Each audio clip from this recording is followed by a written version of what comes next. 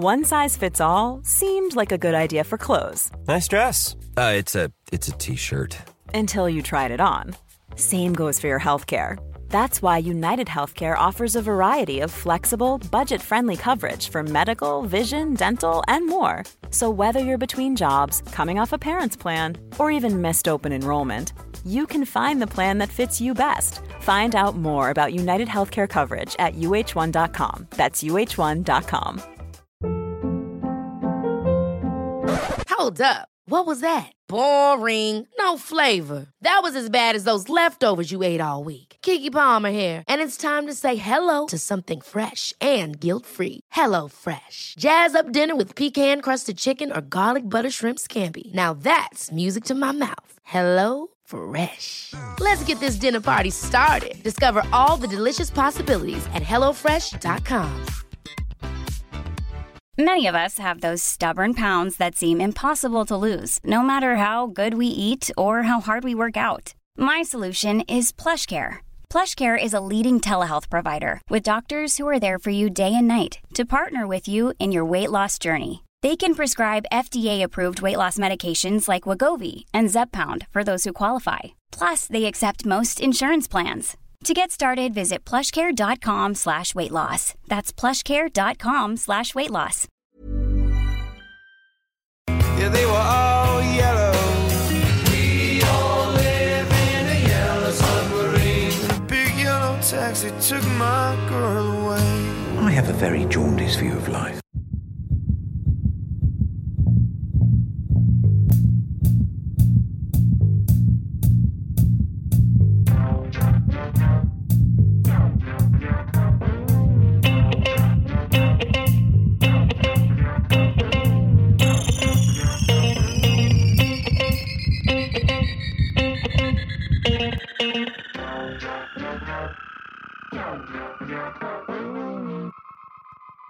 Welcome, everybody, to another episode of Dr. Matt and Dr. Mike's Medical Podcast. I'm Dr. Mike Todorovich. I'm joined by my friend, Dr. Matt Barton. Thank you. Thanks a lot.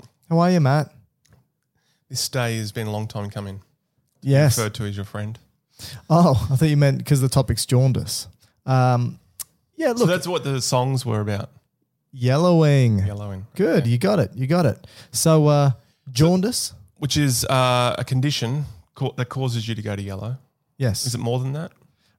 Well, I've recently learned from you that it is. I thought that jaundice was simply the yellowing of your skin, mucous membranes, and sclera of your eye. But you said that's not sufficient to be called jaundice. That's not. So you may eat a lot of pumpkins or they do carrots, call me Peter Pumpkin Eater. And if you did that, you potentially could have too much beta-carotene. And that could make you Well, yellow. I don't know to what level, but yes, people can go yellow from absorbing too much of that. So what do you need to add into the definition to make jaundice? So you do need that yellowing, but you also need association with a high level of a metabolite called bilirubin. Nice. So that would mean it has to be high amounts in your blood. So hyperbilirubinemia. Emia meaning in the blood. Yeah. And if anyone here is a viewer of Chubby Emu on YouTube, which I think everybody should be because it's very interesting, he always talks about emia, presence in the blood. So hyper above, bilirubinemia, bilirubin in the blood. And bilirubin, like you said, it's a metabolite of breaking down red blood cells basically. Which we're going to talk about. Yeah, but let's go back a little bit. Jaundice, the etymology, the origin, jaune means yellow in French. Is that correct? Yep. Okay. However you pronounce Jaunice. Jaunice. Yeah. I think that's all right. Yep. We probably don't have French listeners, but if we do, write in. Tell us how terrible we are. Ask Marie. We'll ask our friend Marie. She's French. So that's yellow in French, the origin of jaundice. But it's got another term, which you probably read in your textbooks, maybe publications, called icterus. Wasn't that a documentary about cycling? There is a documentary about cycling. So do cyclists go yellow? Well, It's not I don't think it's called Icterus. It's called Icarus. Oh, And my bad. Icarus was the god who flew too close to the sun. Was it? Yeah. Oh. And what happened to the god? Burnt his wings, fell to earth.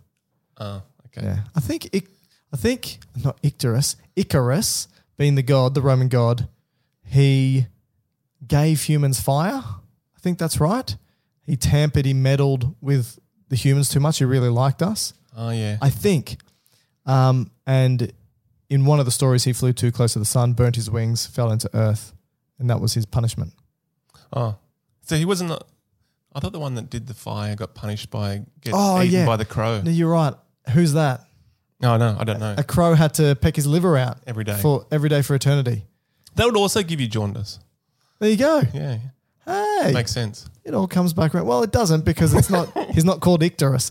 Let's just say for today. it Okay. is. Yeah, you're right. We can do whatever we want. People don't listen to us for accurate information. So Icterus, not Icarus, Icterus being Big the bird. Latin or Greek term for what? Big bird.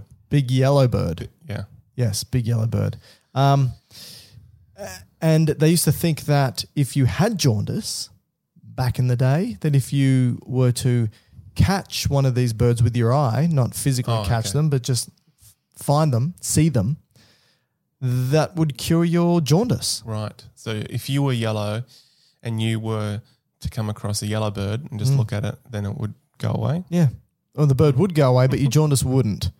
And so it didn't actually work. But anyway, that's the etymology. That's the background. People probably don't care too much about that. Everyone likes etymology. Yeah, as much as they like embryology. But the place that we need to begin, I think, is bilirubin. How do we produce bilirubin? Because it's this accumulation within the blood or body that causes the jaundice. It is toxic. If it accumulates and we don't get rid of it, it's toxic, particularly if it crosses the blood-brain barrier, which it can in its unconjugated form, and be a neurotoxin. So we need to talk about what is bilirubin, how is it produced, what's its metabolic process, so that we can see where these things can go wrong and cause the different types of jaundice. So where should we begin? Well, so what you're basically saying is we've given the definition. In terms of bilirubin, which is the cause of the yellowing, what is the kind of amount that is required to get to the level of yellowing? Well, normally you'll produce around about 4 milligrams per kilogram per day. Okay. So I'm 70 kilograms. So that's 4 milligrams times 70, which is a number that I can't easily calculate in my head. 28. Yeah, so I produce around about 280 milligrams per day. 24-hour period. Yes. Can you calculate that per hour? Anyway, Nope. so that's your daily production. But if It'll be around about 1.2, 1.3 milligrams per hour. But if you were, you'd expect to be getting rid of this. Maybe that's 12 to 30. Anyway, you shouldn't have asked me that. No. Yes, you need to get rid of that. You can't make that and keep it in the body. So it has to be excreted all the time. Yes, most of it. And the levels that I found is pretty normal that you would expect to find in a person's blood is approximately 0.5 milligrams per deciliter, which is per 100 mils of blood. Yeah. So that's what it should be when you take a person's blood. Yes. Okay. Now, if it goes too much, again, I found anywhere between 2 and 3 milligrams per deciliter would probably be the reason that you would start to go yellow. Yes. That being skin, mucous membranes, and your sclera. Yes. So jaundice is a clinical disorder in which you clinical sign. Clinical sign. The yellow discoloration is what's getting you thinking and investigating. Yeah. So we now have to figure out what is the reason for high bilirubin. Yes. And first of all, where does it come from? How is it processed, and how do you get rid of it? Somewhere along the lines, there's a problem. That's right. So let's have a look at it. So this pathway. First place to begin. The life of bilirubin. Do you want to call it that? Yeah, the life of bilirubin. Okay, so once upon a time, you have a red blood cell. I don't think you had one. Every second, you produce millions of blood cells. It's amazing, isn't it? It is pretty good. In your bone marrow, these blood cells, particularly, let's say red blood cells, Yeah, we're focused on red blood cells only today for this Yes. story. Even though, anyway, I'll get there in a sec. Blood cells.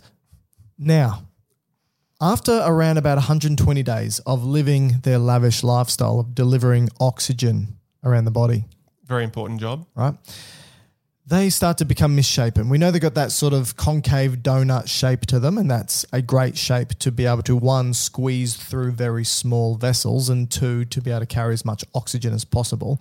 We know that they are enucleated. They don't have a nucleus. They don't have organelles, really. They're just packed full of hemoglobin. Which is the carrier of oxygen. That's right. So they've got no nucleus, no mitochondria, no endoplasmic reticulum. Yep. So usually, on average, at around about 120 days, this is like us hitting 90, 95 years of age. Old. Our body shape started to change. We have a hunch. It's harder to go from one place to the next. It's very difficult to perform any job. And that's the same with the red blood cells. Now, When they get this old. the problem is for red blood cells, they don't go to a retirement village. They actually go through Squid Games. So they have to go through I know the premise of it. have to go through a series of events that weeds them out. And this happens either in the spleen, the liver, or the bone marrow. Where they're made even. Yeah. And they go through what's called a reticular endothelial system. This is the game, the Squid Game. And they have to go through basically an obstacle course. Now, this weeds out those red blood cells that are misshapen or old, right? Yeah. And in the reticular endothelial cells, there's a bunch of macrophages, phagocytes. They eat things up. Big eaters. Big eaters. They're basically like, Just I don't like- know what they're called, but in Squid Games, there's a bunch of people who have masks on that hold the guns. Okay. They're the ones that shoot the people that fail. They're the macrophages. They're the macrophages. And so when they destroy the red blood cells that don't fit very well, moving through this obstacle course of the reticular endothelial system, they begin to break them down. All right. Now, what's in hemoglobin? What could be broken down from hemoglobin? Break the word up for me, Matt. Heme, globin. Oh, good. Globin is protein. Yeah, it's amino acids. So it's going to just... Are you asking me what will happen to it? Yeah. Okay. So the globin will just be recycled. So I guess the macrophages will chop it up into its individual amino acids, Yep. and then it'll get shot off into an amino acid pool, Yeah. wherever that is. I think For me, in my biceps. I think the macrophages can use these in themselves, these proteins and amino acids, for their own bodily uses. Yeah. Not that they have bodies, but you know what I mean. Yeah. Or You like to anthropomorphize everything that we talk about. or spit it out into the blood, maybe. Yeah. Can I just add one question to this? Go for it. It was my understanding that the macrophages didn't so much kill them, but clean them up. Yeah. That's what I said, isn't it? I thought well, you I said just you- I thought in you the said you shot analogy. them and Yeah, killed well, the macrophages aren't holding guns. You don't have to be too literalistic here, but they help break it all down. So basically when they're getting squeezed through the maze, or whatever you analogy you used. Yeah, sorry, it wasn't good enough for they you. rip the red blood cell A new one. into pieces. Yeah. So their guts go everywhere. Yes, and that includes the globin and Yeah. then the heme. And the heme is made up of some further parts. Yeah, the heme is, the way I think about it, it has a jewel right in the center of it.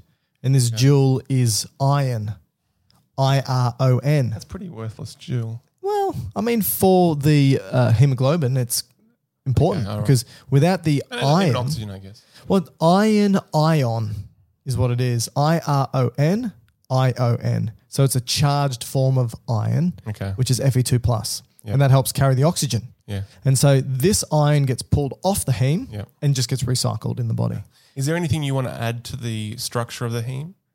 No. No? Okay. Do you want to add anything? No, I don't really know. I know it's just like a something ring. Yeah, I just don't think it's worth talking Okay, about. awesome. All right. So now we've got heme by itself. So the iron gets shot off to get recycled. Yeah. That was your take home point. Yep. Okay, all right. Now you're just left with the heme. Yep. And so heme, we're still in the spleen here. And again, it can potentially happen in the liver or the bone marrow.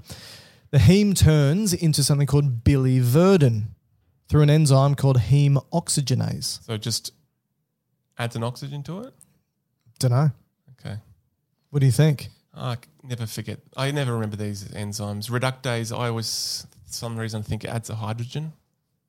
Maybe. Anyway, and Look. who cares? Who cares? So it goes from the heme to the Glad you brought it up. Biliverdin. Yes. Okay. Biliverdin. Now, Biliverdin, if you, which you probably would love to be a reptile or an amphibian. I'm actually with I've seen Queen of England.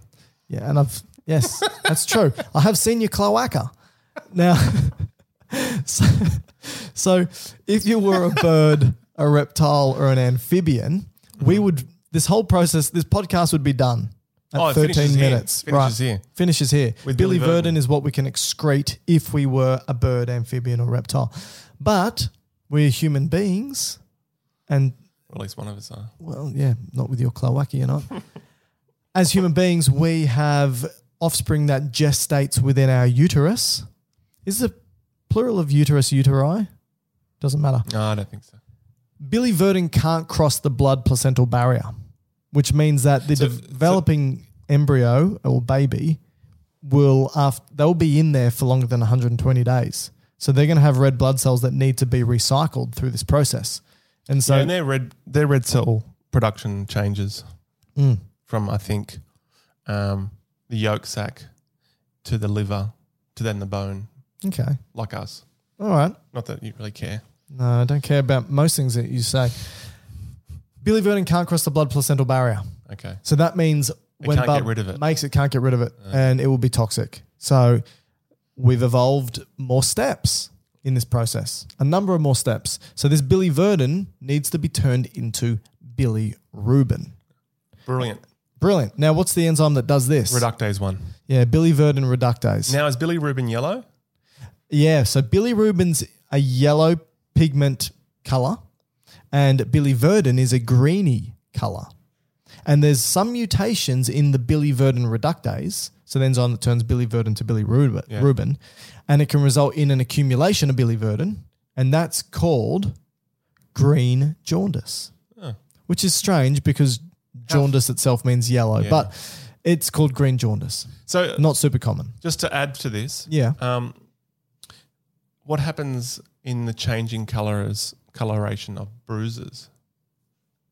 Oh. Day 1, Yeah. colour, or day 1 to day 2. I punch Michael in the arm. No, let's flip it. I punch you right in the face. No, it's too difficult there. Just do something that's more fleshy. Okay, well, I could pick any part of your body, I suppose. All right, I punch you in the arm. Yep. Because I'm so powerful, it's a really hard hit. I basically, look, if this is real life, your arm would fall off. So Is this still the Squid Games? I hold back about 70%. I punch you with 30% of my power. And luckily your arm stays attached to your body, but it causes the largest hematoma you've ever seen. Which means internal bleeding. Yes. Okay. All right, good. And So- if I were to push even harder, that internal bleeding would probably transmit throughout your entire body. I think everyone gets it. Okay. So you punch me and I get a hematoma or internal bleeding into my muscles of my arm. Well, Yeah, I know you're going to say, oh, you don't have any. Anyway, so initially there's hemorrhaging. So whole blood just spills off into tissue. Yeah. Correct? Yeah. So if you were to inspect my arm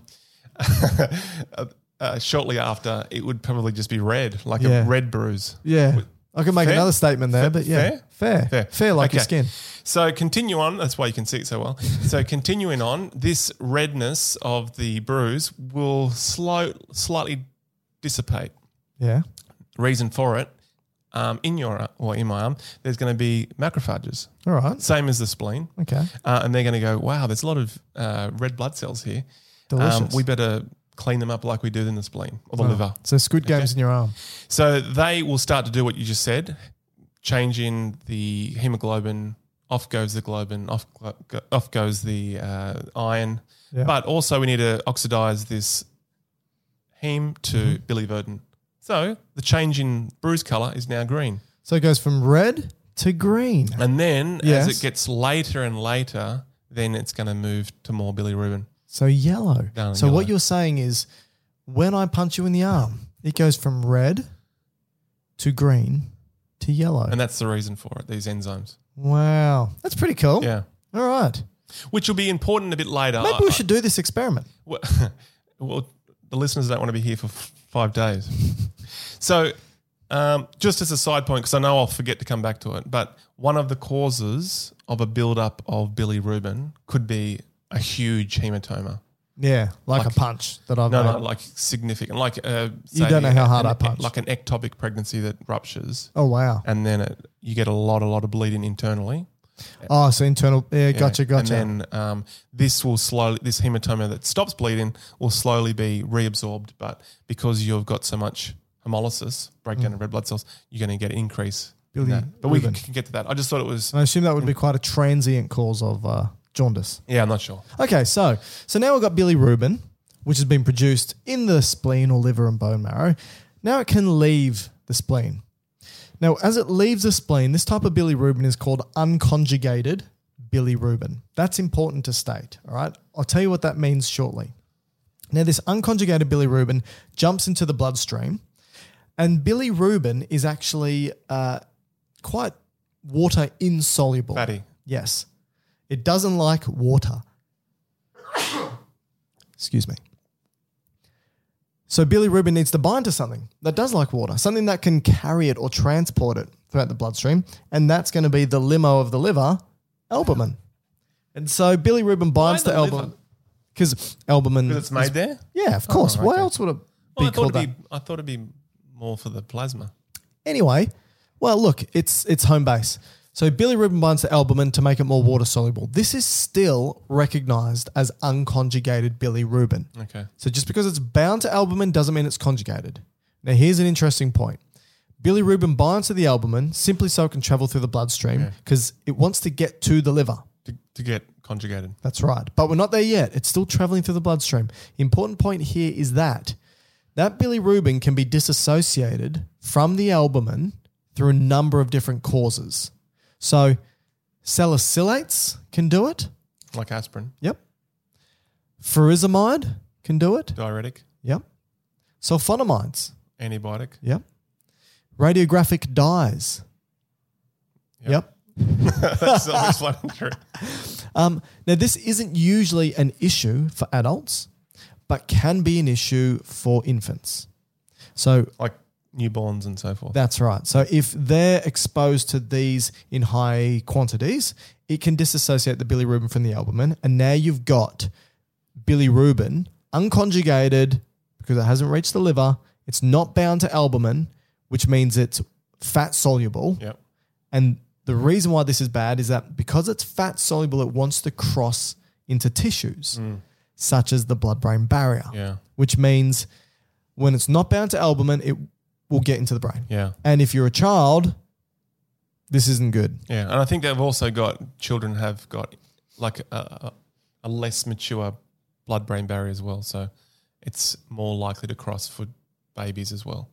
Exactly right. And so you got a developing brain, and so it's very vulnerable to this toxic effect. Yes, and the brain damage that's caused by bilirubin accumulating in the brain is called kernicterus.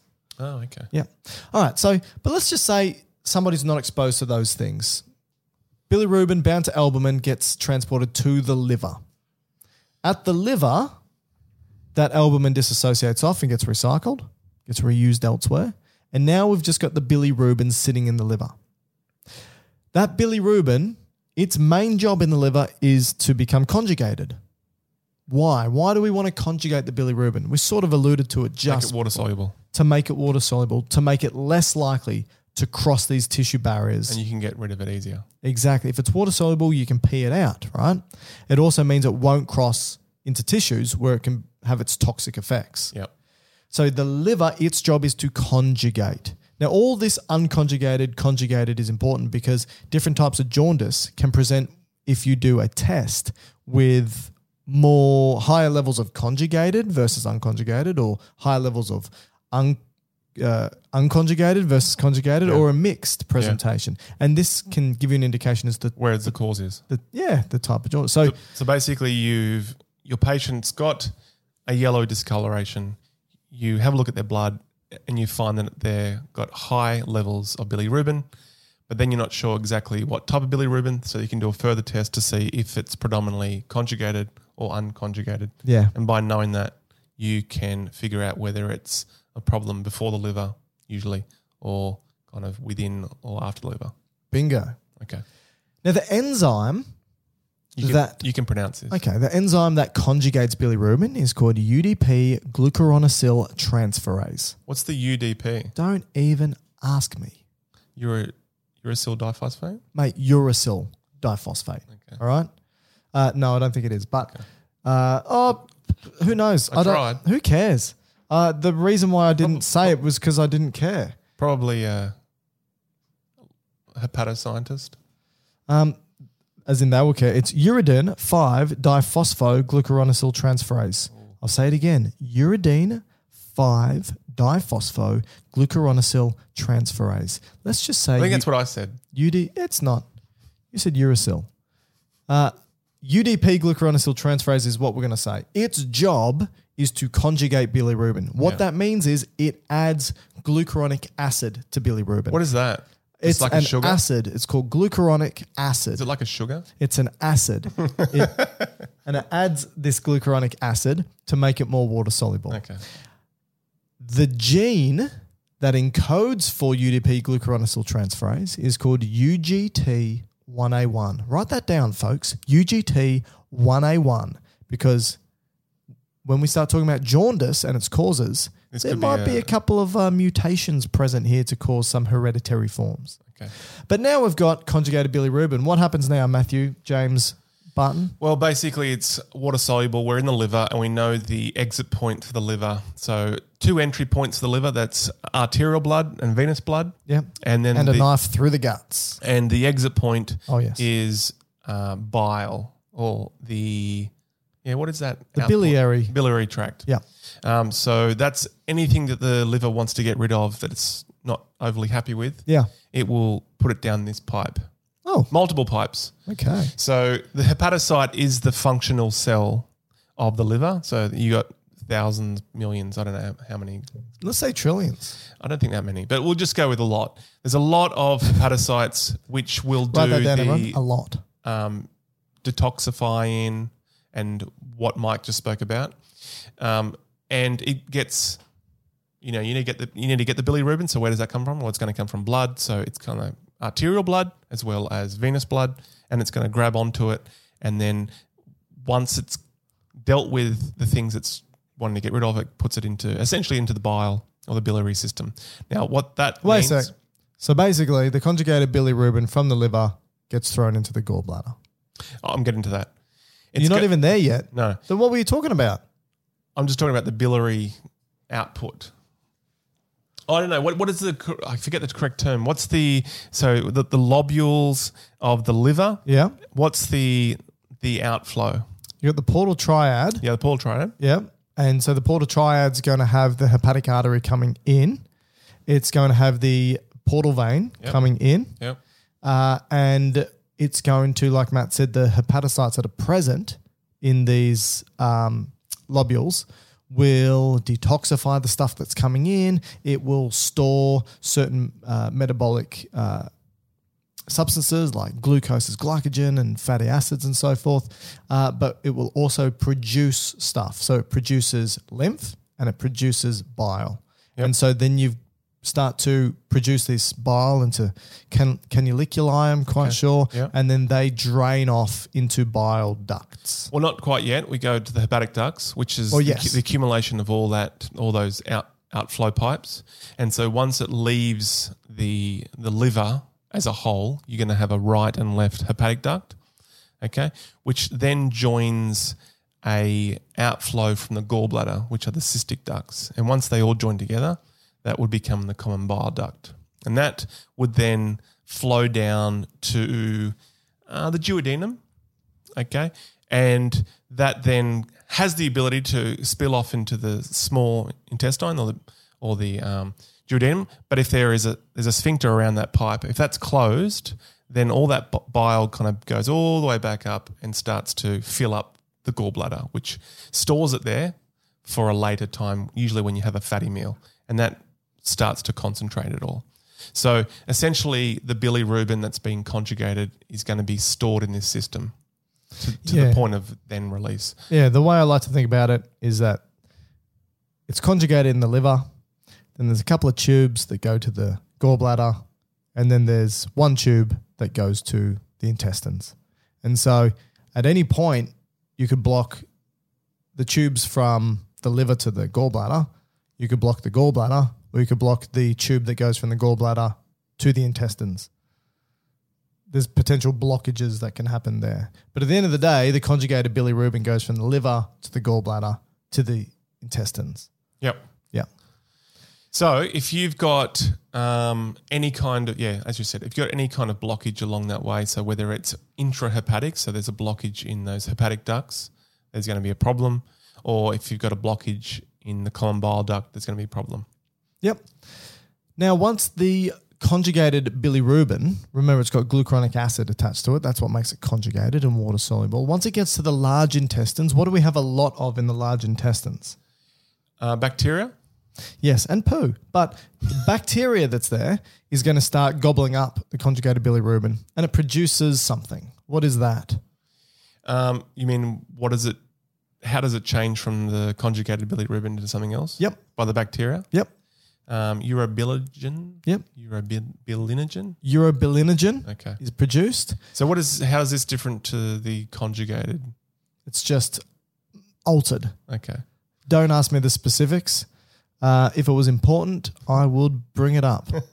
And so the urobilinogen can stay in the bowel, stay in the large intestines, turn into stercobilin, which is then excreted as poo, and it's the stercobilin that makes your poo brown because of the red blood cells. So the bilirubin is colouring your poop in the form of stercobilin. That's important because if you do have some issues along this way, that your poo colour might change. Yeah, that's right. That's exactly right. And so 85% of your bilirubin comes out in your poo in the form of stercobilin. Oh, right? But that's not how all the urobilinogen is excreted. That urobilinogen in the bowel can jump back into the bloodstream, right? Because it's water soluble. Yep. And it jumps into the bloodstream and it can travel to the kidneys, where the kidneys can turn it into urobilin, and that can come out in your wee, and that's what makes your wee yellow. That's around about 5% of your bilirubin comes out via your kidneys. But another 5%, around about-ish or 10%-ish, will go back to the liver via the portal system. So obviously if this urobilinogen is absorbed from anywhere in your bowel, it has to get taken to the liver by the portal system, which is kind of what we spoke about. That's the liver receives venous blood, which is the majority of, forget the top of my head, what is it, like 70%? Of the blood that comes in is liver? venous. Yeah. Yeah, around about that. Opposed to arterial blood. So this allows for another cycle, but then some of it will get spilled off somehow back into the systemic blood, and that can then get taken to your kidneys. And so your kidneys, so that's about 5% of it. So your kidneys then will do another form of oxidation, which then makes it into urobilin. And that will colour the urine. Yeah. And that gives it the straw colour, the yellowy straw colour to your urine. Fair? Yeah. So the three destinations for bilirubin simply comes out in your poo as stercobilin, comes out in your urine as urobilin, or it can be reabsorbed back, taken back to your liver via the enterohepatic circulation. Okay. And then it just goes back through round and round and round and round and round again. So it goes to your liver, to your bile, to your bowel, to the bloodstream, and then back to the enterohepatic circulation. It keeps moving around and around and around, hence being called a circulation. So this is the metabolism of bilirubin. Yep. So from red blood cells. So from red blood cells to the toilet in any case, pretty much. Yeah. So if there is a problem along this way, it's going to build up and then discolour, which is the crux of what jaundice is. So we need to figure out if for students listening who are going to become health professionals, if they have a patient that is yellow and they know that it's caused by increased bilirubin, where is the problem? Yes, that's right. And we listed I think a nice overview is that if we just list the structures of the body that's involved, we've got red blood cells, we've got spleen, we've got systemic circulation, we've got the liver, we've got the gallbladder and its various biliary system or tubes, we've got the bowel, and we've got the bloodstream again that goes to the kidneys. Yeah. So there's a number of different areas in which things can happen, things can go wrong. And don't forget that it's not just red blood cells, it's where the red blood cells are produced too, which is bone marrow. Yes. So there's a whole bunch of different organ systems that can be involved as the causative agent for jaundice.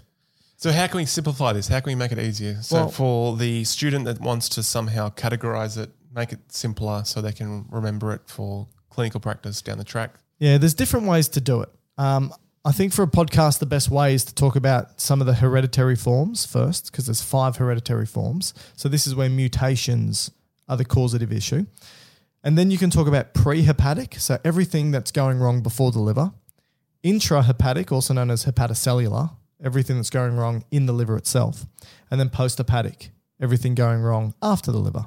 What do you reckon? Yep, and that one's also sometimes called cholestatic. Yes. Okay. Another way of categorization, which we're not going to talk about, but just so the student listening will know, because they may hear it in this form, is in indirect versus direct. Indirect is basically unconjugated, and direct is conjugated hyperbilirubinemia. Yeah. So let's talk about the 5 hereditary forms. These are mutations that are happening to important enzymes or genes. Should we do this here or should we do it where it happens? I think let's just do it first and get it out the road. All right. Right? So this is happening in the liver. So you've actually got 5 hereditary forms. So the first 3 are all mutations that happen to the gene UGT1A1. Which is the one you told everyone to write down. That's right. This is a gene that can be translated into the enzyme UDP glucuronyl transferase. It's what conjugates bilirubin with glucuronic acid. It's what makes it water soluble. So that means if there's a mutation here and it stops working, you end up not being able to conjugate bilirubin. Okay. So you end up accumulating unconjugated bilirubin and not producing conjugated. So these 3 hereditary forms, 2 are called Crigler-Najjar syndrome and 1 is called Gilbert syndrome. Yep. But all 3 of these mutations result in an accumulation of unconjugated bilirubin, right? Now, there's another one called Dubin-Johnson syndrome, and this is a mutation in a gene that translates into a protein or a subset of proteins that exports the conjugated bilirubin out of the liver Caniculi. Yep. into the biliary system. Yep. So if this mutation is present, then the unconjugated bilirubin accumulates in the liver. The conjugated bilirubin, right, accumulates in the liver because there's nothing wrong with the UDP glucuronyl transferase. It's conjugating. It's conjugating it, but it's just not exporting. Can't get it out of the cell. Yes. So it accumulates in the liver and will spill over into the bloodstream. Yep. And so then you have, for this Dubin-Johnson syndrome, an accumulation of conjugated bilirubin. And then the final hereditary form is called Rotor syndrome. When we spoke about the enterohepatic circulation, basically the reabsorption of the bilirubin or one of the bilirubin metabolites, such as urobilinogen, back into the liver, it does this through a transporter, and mutations of this transporter result in Rotor syndrome. And so you can get an accumulation of both unconjugated and conjugated in this form. Okay. So these are the 5 hereditary forms: 2 Crigler-Najjar, 1 Gilbert, 1 Dubin-Johnston, and the other Rotor. Now, it's probably worth saying here that the most likely, or probably one of the most common ways that people have witnessed jaundice is in newborns. Okay. Called unconjugated bilirubinemia of the newborn. It's giving you a bit of a hint as to what's happening. It's unconjugated bilirubin. So what do you think's happening? And it's in a newborn. And it's in newborn. Usually about 2 to 5 days after birth, you can see the yellowing discoloration of the skin, sclera, mucous membranes, and so forth. This is happening. Do you know why? I think there could be 2 causes of this. Yep. One could be, which is probably less common now, but please correct me, is where there's an incompatibility between the fetus. Well, now it's going to be the baby, but I think it probably happens fetally. Blood and the mother. So it would have to be at least the second child for the mother, and so the baby would have to have a Rhees positive blood type, and the mother's got antibodies against it. So that's spilled across, and then her antibodies are attacking the fetal red blood cells. So that would lead to hemolysis within the fetus, which would then lead to, it's not so much a problem in the liver, but it would still lead to potentially jaundice from a pre-hepatic cause. Yep. Whereas the other one... So that's the least common cause. Yep. The other one, which I think is called breastfeeding jaundice, is there are enzymes, I think, in the breast milk which interact with the baby's, newborn's, enzyme that does the conjugation. Yeah, the UDP glucuronosyl transferase. Maybe not inhibits it, but just slows it down. Yep. And because the baby already has a very immature liver, it causes a buildup of unconjugated bilirubin. That's the second cause. And then there's the third cause. Yeah, the third cause is simply it doesn't even have to be due to the breastfeeding. It can simply just be that the child has a slow to mature liver, and the gene UGT1A1, its expression levels are quite low early on. Okay. So 2 to 5 days is quite low. And again, that means they start to accumulate unconjugated bilirubin. And this is why it's called unconjugated hyperbilirubinemia of the newborn. And so it starts building up, the baby goes yellow. Yep. Everyone freaks out, well, at least the parents. Yep.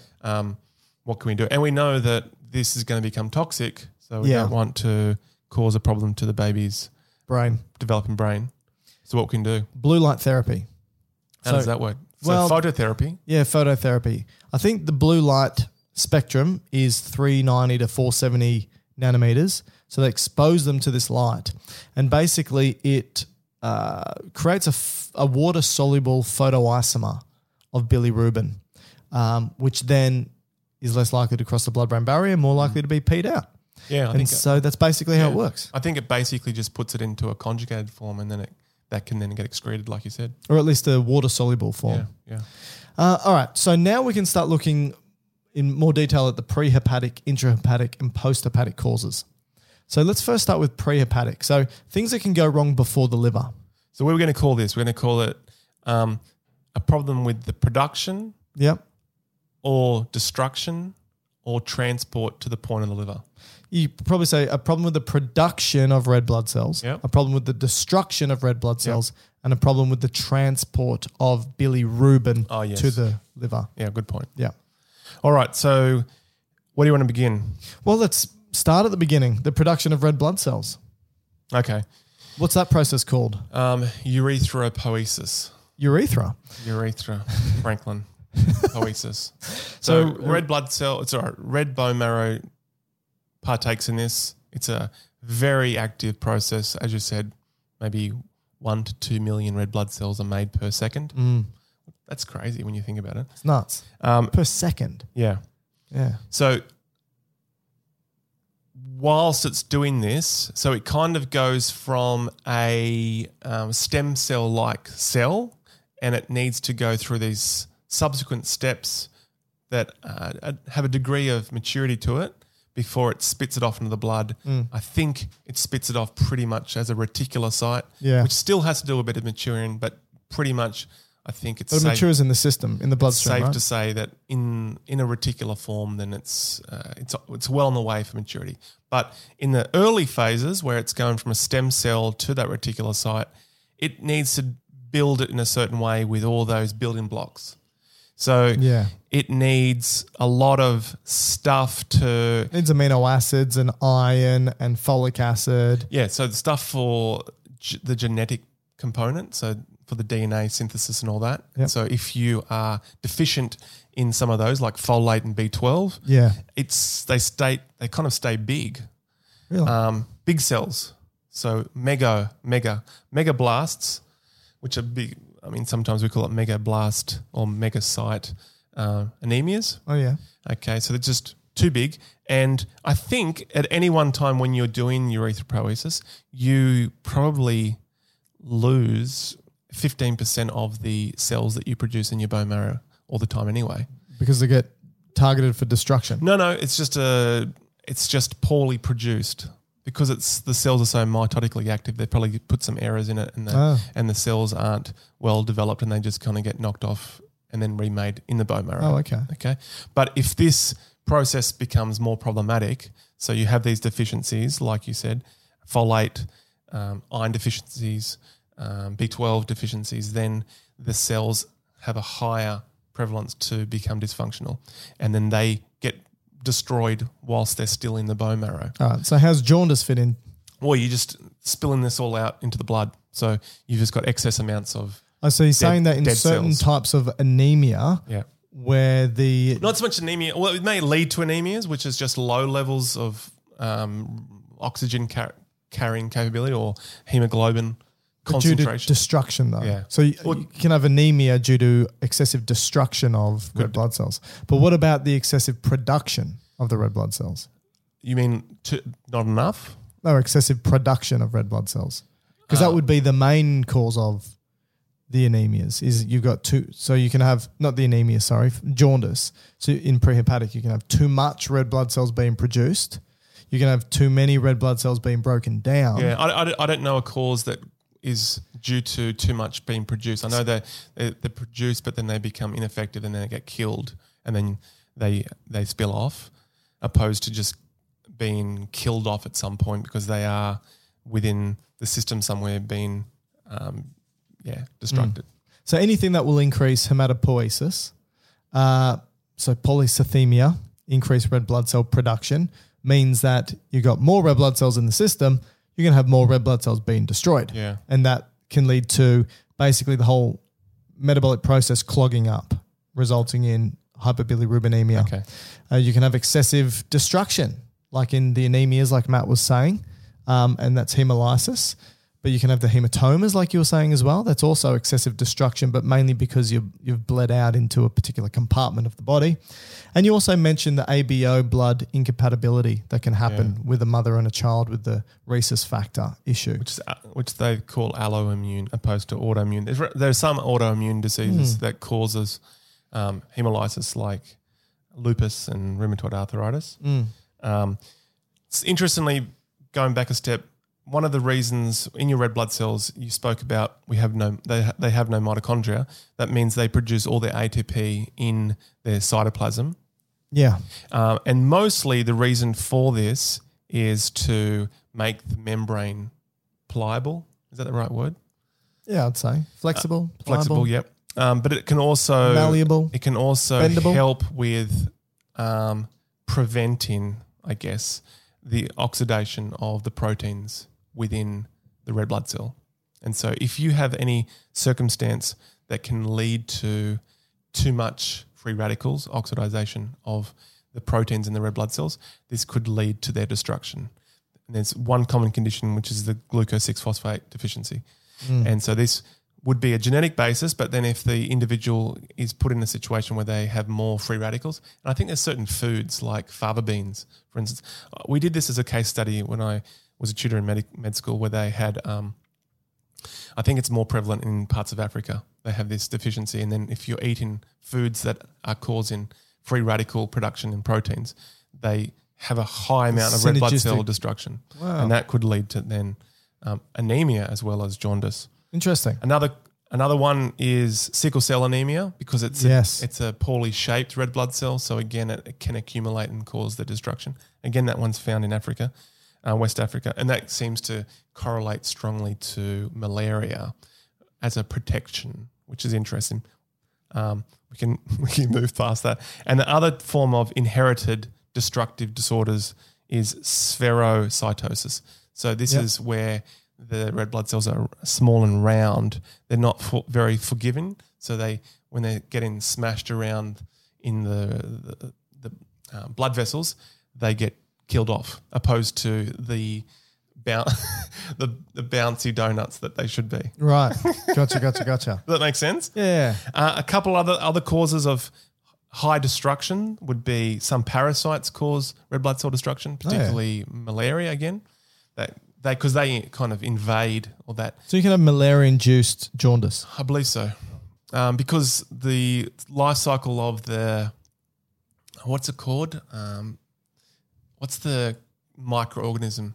What's the term? It's like a unicellular microorganism. I always forget it. That causes malaria. Yeah. Oh yeah, don't ask me. It's a parasite.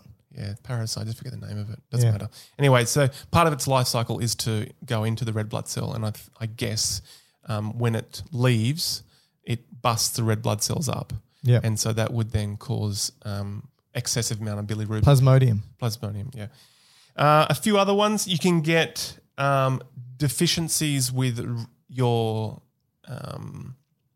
blood vessels, which are called microangiopathy, and they kind of have the way that possibly the connective tissue forms in the blood cell, in the blood vessel layer, is it sticks off into the lumen, and as the red blood cells fly past, they kind of get caught in it, or it has an effect to the way that they flow, and that can cause a damage to the red blood cells and again causing an increase in destruction of the red blood cells. Almost there. Oh God. Yeah, we spoke about the immune causes, SLE, rheumatoid arthritis, some common ones, and then the alloimmune, which is which you would expect wouldn't happen very often anymore, but incompatibility with blood transfusion. How's all that? Yeah, look, I think to summarize the prehepatic causes, it's basically that's more hemolytic ones. Yeah, so prehepatic, anything that increases the production of the red blood cells is going to result in increased destruction. Anything that results in increased breakdown or hemolysis, which is a big one, I think, which is the most common. It's usually a category in itself. Yeah. And anything that, so basically those two are the major the big ones. Causes of prehepatic jaundice. And again, take home message as well, in addition to that, is it results in an accumulation of unconjugated bilirubin. Because all of this is happening prior to the liver. And so it's backing up at the liver because it can't conjugate it fast enough. So you've got this excessive unconjugated bilirubin floating around the bloodstream. And that can be tested for. And just to add to completion, I know we spoke about it, but just to add to completion. So on its transport in the blood now to the liver, remember it's getting carried on albumin, you can get issues with certain drugs. So we spoke about the drugs. We don't need to go back through it again. But certain drugs can rip the bilirubin off the albumin, and then that will then cause a problem with its transport. And then finally, there is one molecule that seems to grab the albumin bilirubin complex and suck it into the hepatocyte. That can also be inhibited by a drug called rifampicin. Yep. And that apparently also causes your body fluids to go pinky orange. Oh, there you go. Well, I've never had rifampicin before.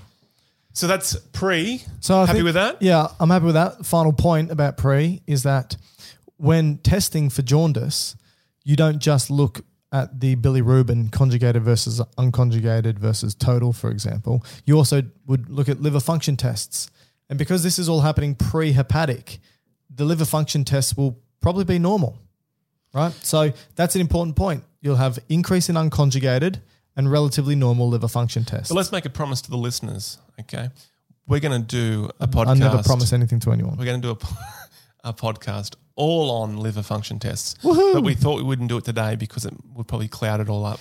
I think so. Okay, so we're going to get to that. Keep it at that. We always do make these promises and they are always fulfilled, like our thermodynamics video or podcast, should I say? Yeah. Which we still haven't done. We will do it. We'll do it. All right, let's talk about intrahepatic causes, also known as hepatocellular. I think. Can I just make a quick caveat here? No, me first. All right. First thing for intrahepatic, for hepatocellular, is that anything that damages the liver can be a cause of intrahepatic jaundice. And so I know that Matt just spoke exhaustively about this list of things that cause prehepatic. Intrahepatic is going to be far bigger because it's anything that can damage the liver. Sorry, go. But what were you going to say? But also easier in a way. I'm sorry for talking while you were interrupting. Well, I just wanted to say in intrahepatic, even though you said that this is going wrong with the hepatocyte per se, it's also important to say that it can be demarcated right in the middle in the sense that in some half of the hepatocyte not working, it's going to lead to unconjugated bilirubemia, whereas the other half of the hepatocyte is going to lead to conjugated. So it's important to know that there will be a discrepancy there. Yeah, and it could potentially have a mixed accumulation of unconjugated to conjugated. Yeah. Look, I think without dwelling on it, I'm just going to list a bunch of stuff and you can add to that. No, what do you reckon? I think it's pretty straightforward. So- It's just liver's gone Bug it up. haywire. Yeah, so like viral hepatitis, fatty liver disease, alcoholic, non-alcoholic causes, tumours, drugs, autoimmune. Honestly, just think about anything that could damage the liver is going to damage its ability to conjugate. Well, damage its ability to uptake unconjugated bilirubin, conjugate bilirubin, and excrete bilirubin. So it can damage those things. Like Matt said, depending on where or how, it can lead to an accumulation of unconjugated versus conjugated and vice versa. So, all right, so that's intrahepatic. What would you like to – the other thing here is that if you were to test for this, the liver enzymes would be up because the liver's damaged. Which we're going to talk about in the next one. Yeah. That's a good point. But I think that's a good point is that if you see elevated liver enzymes and elevations of bilirubin, you probably have a good indication, it's happening in the liver itself. Yeah. Anything you want to add? Just one interesting point. When you spoke about hepatitis, like you said, you got the A to E. We're not going to go through that. Alcohol, as you'd probably imagine, is a huge one, and that's leading into the cirrhosis, injury into cirrhosis. But when I quickly went across into drug-induced, and I messaged you this morning and you didn't reply, which I was disappointed with. But anyway. I don't remember getting the message. 20%. I block you.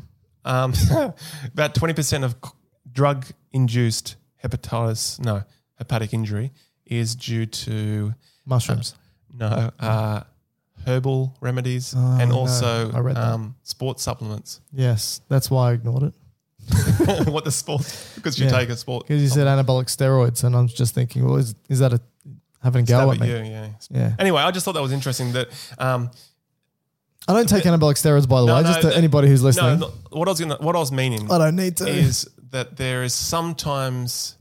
This is probably going to turn into a rant a little bit more. Here we go. More from Mike than me. No, but there is this belief that taking natural things like herbs is very safe.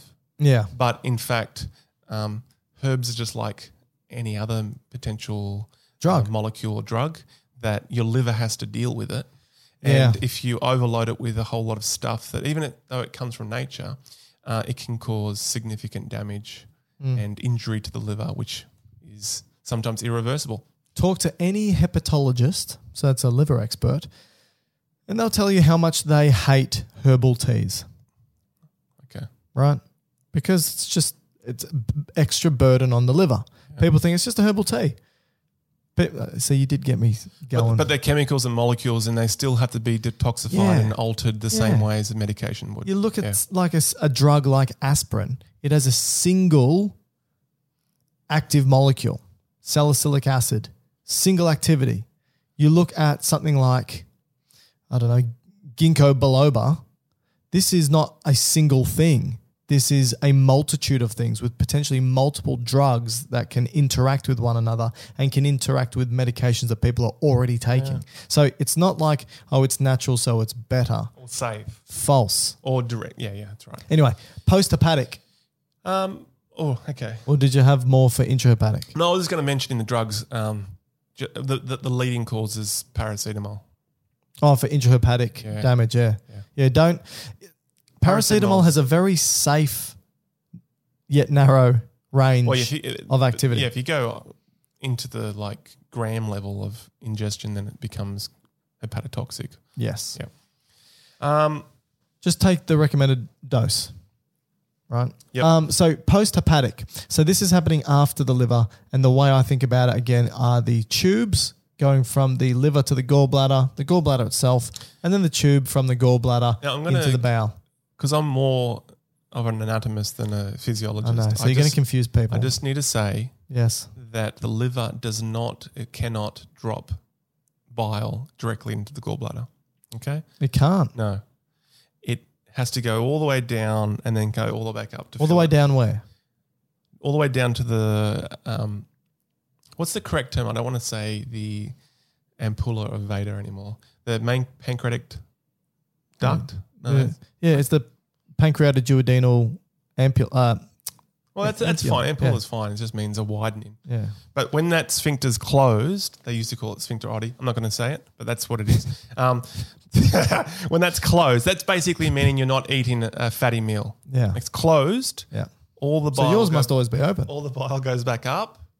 Because remember, the gallbladder hangs below the liver, so you can't really go directly into it because it's got its own two pipes that it's gotten rid of. Does that make sense? In a way. Anyway. No, people are loving it. Go on. Look, it's very important anatomy. So the take-home point, any kind of blockage along this way is going to cause problems to the excretion of this conjugated bilirubin. Yeah, because it's going to alter the excretion of bile, and the conjugated bilirubin is in the bile. And so stopping the excretion of bile is called cholestasis. Stasis means to stop, and chole is referring to the gallbladder and the substances within the gallbladder. Mm-hmm. So anything that can cause cholestasis, so strictures. So traffic jam. Yeah. So you could have strictures, so narrowing. You can have stones, so a blockage. You can have tumours, which could impede the tubes. You can have a whole bunch of stuff, but they're probably the main ones. Anything throughout the whole biliary system, inflammation. And so if this is happening, so let's think about this, right? Let's think about it. This is conjugated bilirubin. There is some sort of blockage in this biliary system. The biliary system sends conjugated bilirubin into the bowel for most to be pooped out. If there's a blockage here, the conjugated bilirubin doesn't go to the bowel. It doesn't get pooped out. Your poo isn't brown. What color would it be? Not brown. No, it'd be white. Really? White? Yeah, or pale. Just pale? Pale, but it can be. Have you ever seen like a dried, hard white dog turd? So it's nothing like that. I was going to wonder where you're going with that. So, but it pale, right? So think about that because there's the blockage. But what happens is it accumulates in this biliary system and also the liver, because the liver is what squirts this bile down. Yeah. And then the conjugated bilirubin bleeds out, probably the wrong term to use. Yeah, I think it is. But disperses out from the liver into the bloodstream and the body. I think it's lymph. And then it goes via lymph? Yeah, via lymph. Regardless, you have this conjugated the conjugated bilirubin being dispersed throughout the body. Would that also, that phenomenon of being spilt out, would that also happen with intrahepatic causes as well? I think less so, because most intrahepatic causes will stop the conjugation. Oh, yeah. And you mainly have unconjugated. What about with the transporters though? If you're not potentially getting rid of it, would it just build up and then spill out into the lymph? And yes. So in post-hepatic, you've got an accumulation predominantly of conjugated bilirubin. You've got potentially elevated liver enzymes because it's all backing up into the liver, possibly damaging it. And that would cause a different type of injury, maybe? The enzymes will be slightly different? Yes. So some of the liver enzymes, and we'll talk about this when we do the liver enzyme episode, some of the liver enzymes are more specific to the biliary system and actually are expressed or released from cells within the biliary system. And so if there's a blockage, you have, and one of these is called ALP, but we'll talk about that later. Australian Labor Party? That's right. So yeah, it's bad for your liver. I think we can sort of tell that by looking at a bunch of them. So elevated, very specific liver enzymes, elevated, right? And then the other point here is your urine is a very dark color in this post-hepatic cause. Oh, yeah. Okay. And the reason why is because the urine gets its bilirubin metabolite from the bloodstream. And because you've got all this... Which is from the bowel. Yes. And so because the bowel isn't getting anything because of the blockages, it's backing up into the liver. The liver spills out all this conjugated bilirubin into the bloodstream, which then the kidneys will end up having to filter, and it ends up filtering a whole bunch of conjugated bilirubin. Yeah, and it's also important to just to note quickly here that because the initial bilirubin that was unconjugated, that was first released from, let's just say, the spleen, it has a very tight relationship with albumin. That means it can't break off when it goes through the kidney. Oh, good so point. that will never leave in its conjugated form. Yeah, good point. Albumin Whereas- doesn't like to be filtered through the kidneys. So if it's bound to bilirubin, neither will Yeah. bilirubin. So that means you should only see the unconjugated form in your pee. Yes. But if you had a blockage here, which basically we're saying that we're not making any urobilinogen, that means you're not going to have any in your blood. That means you're not going to have it in your pee. And that's a urinalysis test. Yes. So when you do your dipstick test, which we did a podcast on, if you have negative urobilinogen, but you have jaundice, that would be suggestive that it's something in this post-hepatic. Yes. Yes. Good point. Look, I think we've done it. By George, I think we've got it. You happy with that? I might just add one final point. Sure. It's something embryological related No, it's or not. animal related. No, it's not really. There seems to be You got 30 seconds. a phenomenon that in pregnancy, that pregnant women are more likely to get jaundice. Yeah. That I quickly had a look into, but they come from multiple different causes. So the most common type of jaundice in pregnancy is from stones, gallstones, which I think you probably could answer this. But is it the female hormones and the way that those hormones process cholesterol Yeah. increases the stone production? Yes. Okay. Yep. Then there's almost 25%, but 24% in the preeclampsia type of, I think it's hemolysis. So that will be a hemolysis cause of, so we'd probably say a prehepatic cause of jaundice. And then we have 13% of intrahepatic cholestasis, which I think is more to do with just a slow liver Squirting process. out. Yeah. Yeah. So anyway, I just thought There you go. it's more common for pregnant females to have it, and there's some of the reasons for why. Beautiful. Yeah. Thank you, Matthew. Thank you, everybody. There is bilirubin metabolism and jaundice. I hope you enjoy. Any final wrap up? Yeah, suppose so. You can always send us an email, gubiosciences@gmail.com. You can always follow us, or at least me, on social media. Dr. Mike Todorovic, DrMiketodorovic.